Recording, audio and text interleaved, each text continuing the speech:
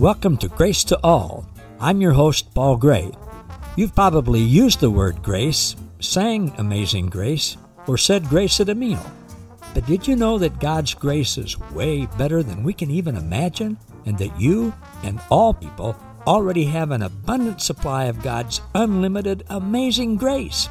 Today, we're going to hear the truth about God's amazing grace to all people. So, sit back, relax, and prepare to be inspired and awakened to the amazing treasures that you already possess. This is truth that you can handle.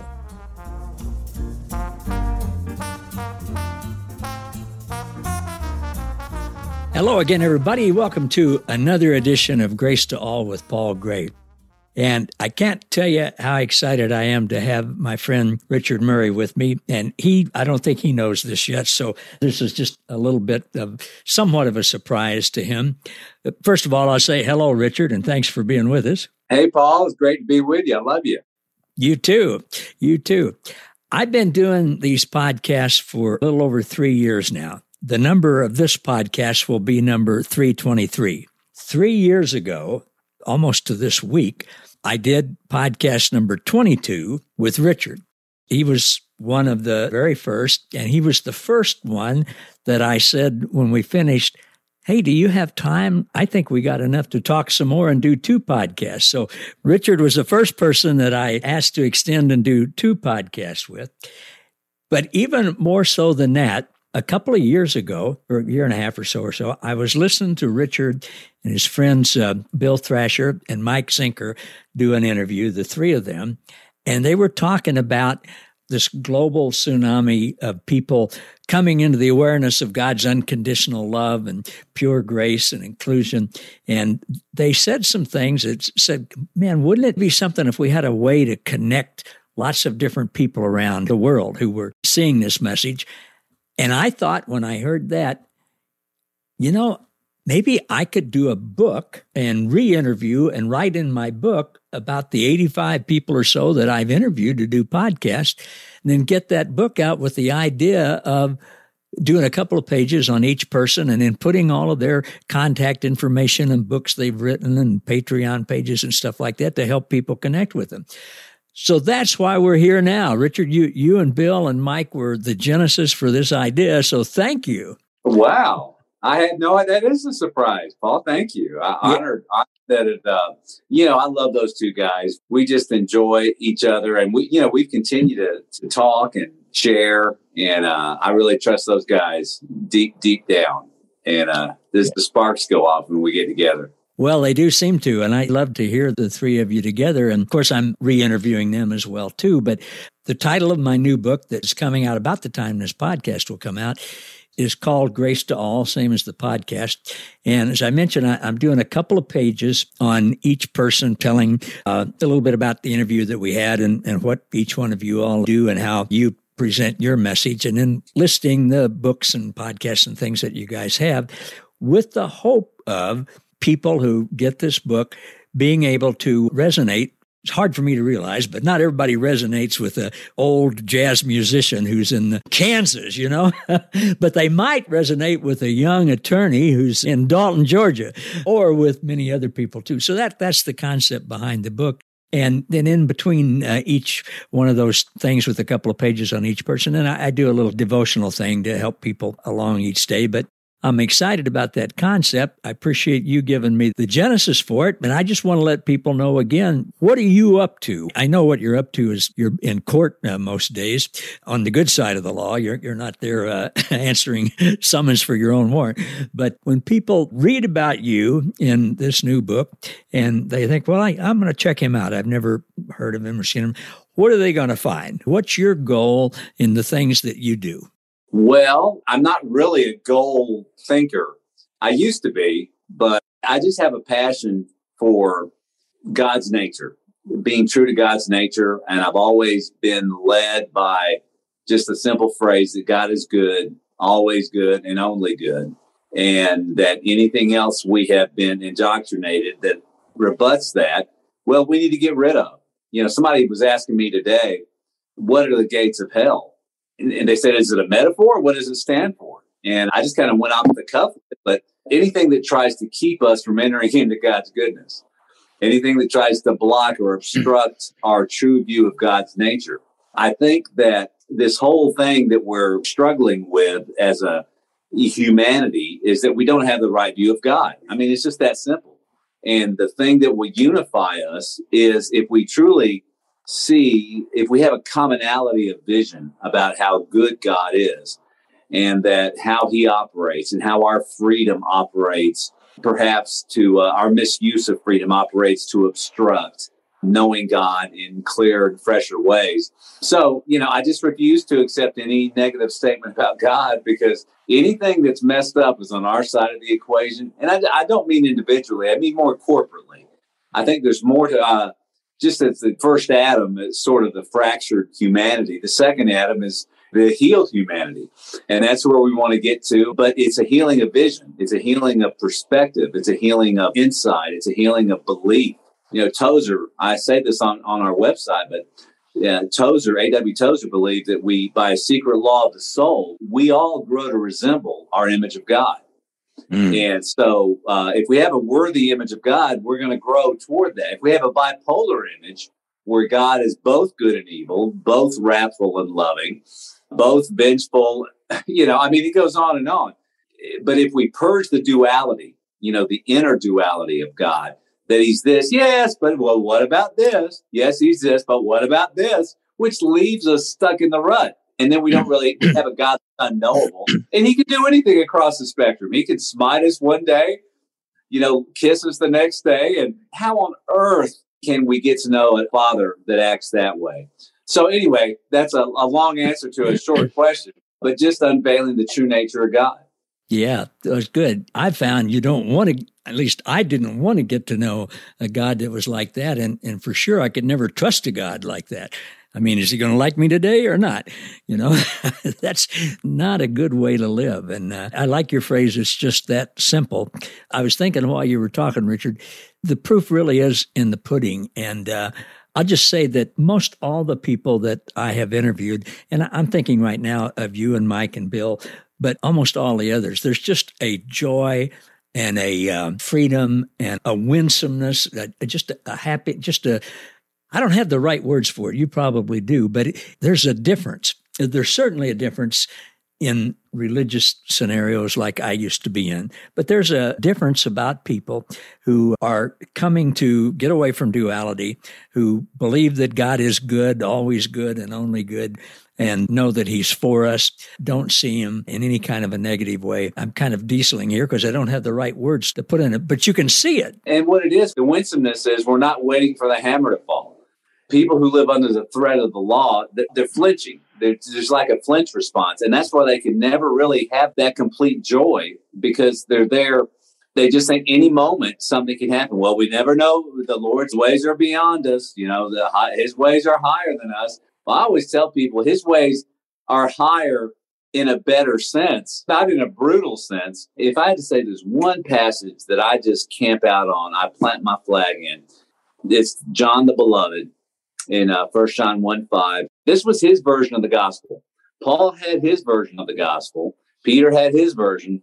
This was John's version. This then is the message which we have heard from him from the beginning, that God is light and in him is no darkness at all. At all. Yeah. So, I mean, that's the gospel. When have you heard the gospel? He summarized the gospel. This then is the message which we have heard and received from him from the beginning, that God is light and in him is no darkness. You don't hear the gospel presented in that way a lot. And yet, John was the disciple whom Jesus loved. And I'm not saying his version is any better than Paul's version or the others, but it's my personal favorite. Yeah. But that's the kind of gospel I want to share with people. God is light and in him is no darkness at all. Because I think we remove the flinch response. I've heard it called the or else. God gives us a promise. It's just our fractured thinking that will say, or else. God is light, love your neighbor, or else, a threat to it, where instead of seeing the gospel as a promise. And it's a promise that this God loves us and doesn't want to harm us and wants to rescue us from whatever situations we're in and to renew our thinking and to say he's my hero. That's a heroic. Yeah. Really, you asked what my goal is. I guess it would be to present a heroic image of God. Yeah. Oh, that's very good. And gosh, you can see over my shoulder here the Pure Light Walker logo. The course that I developed is totally based on 1 John 1:5, and there are different versions of that are all good. I can't remember if this is the Passion or the Mirror, but one of them, John says, this is the essence of the message that we heard from him. I mean, he's just netting it out. Look, I spent 3.5 years with him, and then he's been in me for 60 years since then. This is it. This nets it out. There is no darkness at all. Good news. I mean, that's good news. The whole gospel is supposed to be good news, not good threats, not good hostility, or else, or not good hammer dropping, Yeah. I have a good friend that I have coffee with every Monday morning. Both our last names are Gray, and we jokingly tell people that we're twin brothers by a different mother. He's 6'5" and weighs 3 times what I do. And he's a little younger than me, but he was an all-state football and basketball player and played in college. And he was telling me the other day that in high school, now this would have been 40 years ago, but when he was in high school, referees, and there weren't as many, there were only 2 then, as 3 now, and they didn't catch everything. And he said one of the things that he would do when he was playing a guy that was 4 or 5 inches taller than him, he'd make sure the refs weren't looking, and he'd headbutt this guy. And he said every time after that he was guarding the guy, and the guy started to shoot, he'd flinch. He said, I'd get close to him and just got to go like that, and they'd flinch, and most often they'd miss the shot. And when you were talking about the flinching thing, I thought, yeah, my friend knows that firsthand, and it's true, isn't it? Well, I did a bit of boxing in college, and I was not a good boxer because I had a flinch response. When somebody swung my way, instead of ducking, I flinched. You close your eyes. It's very difficult. You don't know until actually someone swings at you, whether you have the presence of mind to stay awake and move and bob and weave. You got to train yourself not to flinch, because flinching, you close your eyes and then you get hit. That makes for a short career, doesn't it? Yeah, I know. So, I like the idea of not flinching at the goodness of God, because the law would have you flinch at it. And then when you flinch at it, that's when you lose sight of it. And when you can let fear and insecurity and all come in. But to know that there's a God that we don't have to be scared of, that's worthy of our awe, that's worthy of our constancy. Yeah. That's the biggest difference. I used to live, if I stepped off the path, I would be so concerned, that I'd lost my salvation, or that I was lost and all this. And even in the midst of all the turmoil I've gone through, he's always with me. And I know he's always with me, and he course corrects me. And maybe not immediately because I'm not willing to listen. But I've never sensed him not being near me. I've sensed him just kind of, he's not wasting words. He's waiting until I'm ready to listen. But his presence is near me. And whatever I feel from him, it's never condemnation. Never. Yeah. It's like a dad who says, I'm not leaving you. I'm not leaving you. You drive me away if you wanted to. Yeah, I have occasionally, I would guess maybe you do too, people will say to me, well, Paul, you talk about hearing from God, and I just don't hear from God. And there can be a lot of reasons for that. But I think one of the reasons sometimes that people don't hear from God is because they're afraid what they're going to hear is going to be condemnation. And I'm not sure I want to hear from a bipolar God that's going to tell me how bad I am. And the flinching comes from fear. But perfect love casts that out. Yes. Yeah. We set our faces, our eyes like flint, to behold it. And as we behold him, we are transformed into the same image, glory to glory. Yeah. I posted something the other day about how sometimes you see a phrase and you've always interpreted it one way, but then the Lord will give you an epiphany. But I was thinking of this beauty in the eye of the beholder. Beauty's in the eye of the beholder. I used to always think, well, that just means different people have different opinions about what's beautiful and what's not. But I got zapped one day with the realization that, no, that means we have the ability to beautify anything and everything. That beauty is in the eye of the beholder. Beauty is in what we project onto what we're viewing. And as we're tuned into the Lord, who sees the good and the light in everything, then we can actually project healing images, on the world and not panic and not cringe. Now, I know that everyone's got tough circumstances, but at the same time, we also have the ability to alter. You hear some of this in quantum physics, but I'm not really talking about that. I'm talking about the ability of a sanctified imagination and a sanctified faith to just speak forth and prophesy, to name. Adam's power was he had the power to name animals, and we have the power to name. We have the power to perceive God's beauty and to project God's beauty into every encounter that we have, and to drive away the fear, to drive away the insecurity. I think that's magnificent. And how much more power do we have, even what we're doing now? Two puts 100 flight. One puts it. What is it? One puts 100, two puts 1,000, whatever it is. But I mean, what are we putting to flight? We're putting fear itself to flight. Yeah, that's so good. And, I think when Jesus said, you're going to do greater things than I did, I think in part what he meant is today, right now, because of the internet, we're able to reach exponentially more people than he could in one place at one time.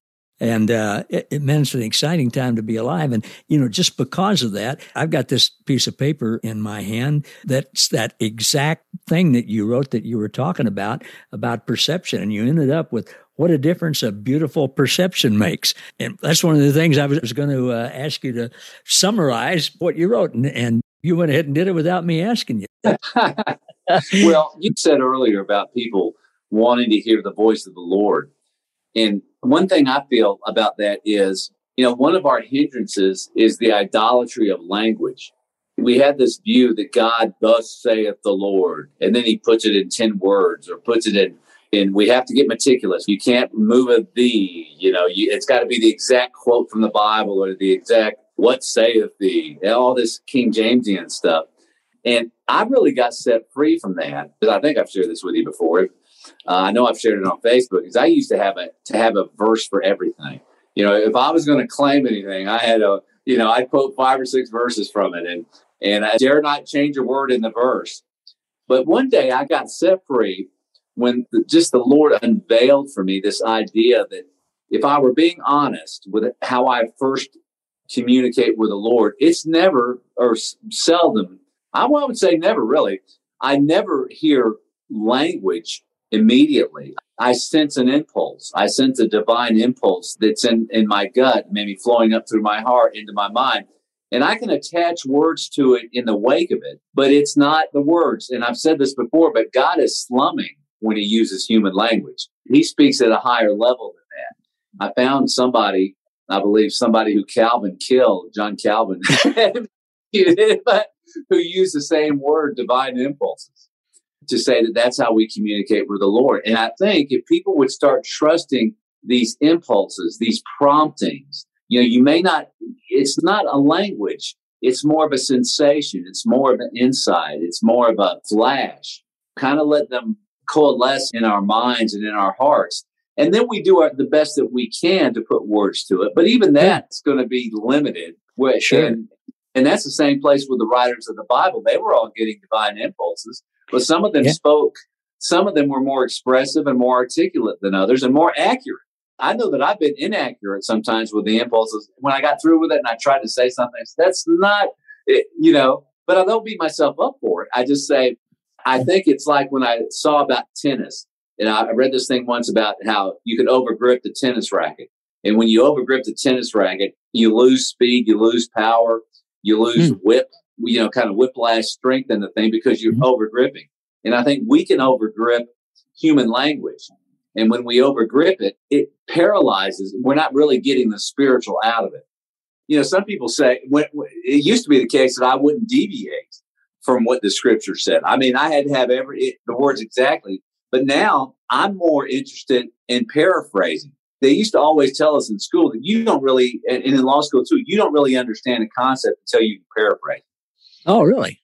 And all these things, back in the Aramaic, some of the Aramaic translations of the Bible are targums, which are paraphrases of the Bible, paraphrases of it. So they considered it, well, let's hear your paraphrase. Let's hear your paraphrase. Which paraphrase honors the Lord, captures the spirit more. Really? Whereas we don't move in paraphrase. We're scared to paraphrase because we're not confident that God could speak to me like he could to Paul, and maybe even show me for this day and time a better way to say what Paul was trying to say for our generation. When we lose this fear of language, we're really set free. And I know I can already hear, somebody say, yes, but what if everyone just has their way and speaks, anything they want to speak? Well, you know what? We got the Holy Spirit. I have the Holy Spirit. You have the Holy Spirit. And he's there, and you bear witness. You don't have to believe it because I say it. Your spirit bears witness with what I'm saying, or it doesn't. And it's not like we have to come up with a perfect way to say it. We could say it a different way tomorrow, depending on the mood and the ambiance and everything that's going on. But the Holy Spirit is so dynamic. We need to have more trust in the Holy Spirit. He's not looking to slam us and headbutt us. He's not looking to headbutt us. He's looking, he's looking to kiss us on the forehead. He's not looking to headbutt it. Yeah. And you know what? I think sometimes when I try hard to say something, I can almost hear the Spirit saying, keep going. But I don't feel any condemnation by it. And every day, every conversation is a new opportunity. And we just need to, get rid of this fear, this penal fear that we're going to be punished. It's really what makes religion rot, that type of mentality. And to eliminate, like you said earlier, perfect love cast out fear. Well, you know what? Let's get to it. Let's get to casting it. It's unacceptable. It's unacceptable to let it rule us and operate to diminish and to put a bushel over our life because we're so scared that, our life's going to just be blown out, if we make a mistake. Yeah. And this may be way oversimplification, but if God doesn't keep any list of wrongs, which he says he doesn't, what is there to fear? That's a whole nother subject, but there's some, he chooses not to remember our sins, not to bring them up again as far as the east is from the west. God the Father was in Jesus at the cross, reconciling the entire cosmos to himself, not holding any sins against us. What is there to fear and what is there to worry about? What is the verse in John? If our hearts condemn us, God is greater than our hearts. Yeah. Man, I can't tell you how many times that's one of my go-tos. Anytime I start condemning myself, God is greater than my heart, than my self-condemning heart. One time, I just could not receive forgiveness over something that I had done, and it just tormented me. And one day, the Lord spoke to me through impulses that came out in language, but he basically told me, Richard, what you're seeking is the devil's forgiveness. The devil never gives his forgiveness. He will keep pulling you over and over, back and forth across these rocks. But my forgiveness, I forgave you long ago. When you prayed to me for forgiveness, you were forgiven then. But you haven't been seeking my forgiveness because if you had sought it, you would have already received it and known you received it. But you've been seeking the devil's forgiveness, thinking he was me. It's not like I was actually addressing Satan, but it was like my view of God was more like Satan, who as the accuser, that God was my accuser. Jesus is our advocate. Satan is the accuser. Jesus is our advocate. And I know some people don't like that, but it is what it is. And as a defense attorney, I can sit here and tell you when I'm in the courtroom, I may have some prosecutors, fellow lawyers out there who may not like what I'm about to say, but I would hate to live my life thinking about how to just prosecute people, how to accuse them. And I've seen some of them kind of grow so hard-hearted that they're looking, they're so habitual about their condemning, and they think that they can't make mistakes. And I had a Christian prosecutor ask me one time, Richard, as a Christian, how can you defend someone who might be guilty? And I said, well, as a Christian, how can you prosecute someone that might be innocent? He said, oh, we don't do that. Oh, well, really? Oh, wow. You don't do that? Never? Wow. But I mean, the whole point of it is accusation is ugly. It is. Oh. And I understand that in this earth age, the government has it. Yeah, I'm not saying that somebody doesn't need to do it, to protect citizens. I'm just saying it's not spiritual. And it deforms us when we having to accuse others. It does. I've been taking notes. I've got so many different things that I'd like to address here. What you just finished saying that last go around was, well, amazing. What I need to do, though, because our time's up, I need to bring this to a close. We'll come back and do another edition, if that's all right with you. Sounds good. I got so many things there that I want to have you talk a little more about. Before we finish, especially keeping in line with the purpose of my new book, Grace to All, if somebody reads about you in this book and they think, oh, well, my dad was an attorney, or I'm an attorney, or my son's an attorney, or I've been in court a lot, or whatever, maybe I can relate to this guy. How can they find you? How can they connect with you? Well, mainly through Facebook. I'm about at 5,000 friends, but I think you can continue to follow even if I'm not able to accept friend requests. So that's one way. We have a website called thegoodnessofgod.com, thegoodnessofgod.com. And I have 20 hours of teaching on that you can stream. And it's very helpful. It answers all the tough questions. I mean, I think most all of them. We go from Ananias and Sapphira to Herod, the book of Revelation, to the wrath of God, to the Old Testament God. We talk about everything in there. And Paul, I would just say that well, maybe we can talk more about that maybe in the next session, but I don't claim to have precise answers on everything, but I think that I can give you enough answers to hang a hope on, on these tough passages, and understand why the passages are there to begin with, and that it's not really God's doing that they're in there. It's our inability to understand, but Him meeting us where we're at. And then trying to lead us out of Egypt, out of the Egypt of slavery and out of slavish thinking and unworthy thinking into the promised land that flows with milk and honey. So that website is good. And I've got some free books on there.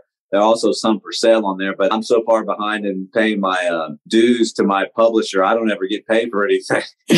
I don't even know how many. He says I got some royalties due, but I've got to pay the yearly fee and I haven't paid it. I will. I just haven't gotten around to it. But anyhow, that would be the best way to get hold of me. All right, thegoodnessofgod.com. I'll put that in the show notes. We'll talk about that some more next time. So thank you so much. I appreciate it. Thank you for having me. Thank you. And thanks, everybody, for listening to another episode of Grace to All with Paul Gray with my friend Richard Murray. And we'll see you all next time. Thank you for listening to Grace to All. For more about us, how we can serve you, and our special guest, please visit www.gracewithpaulgray.com. Don't forget to subscribe to the podcast so that you never miss an episode, and to join our Facebook group, Grace to All, where you'll be inspired and awakened to more truth that you can handle.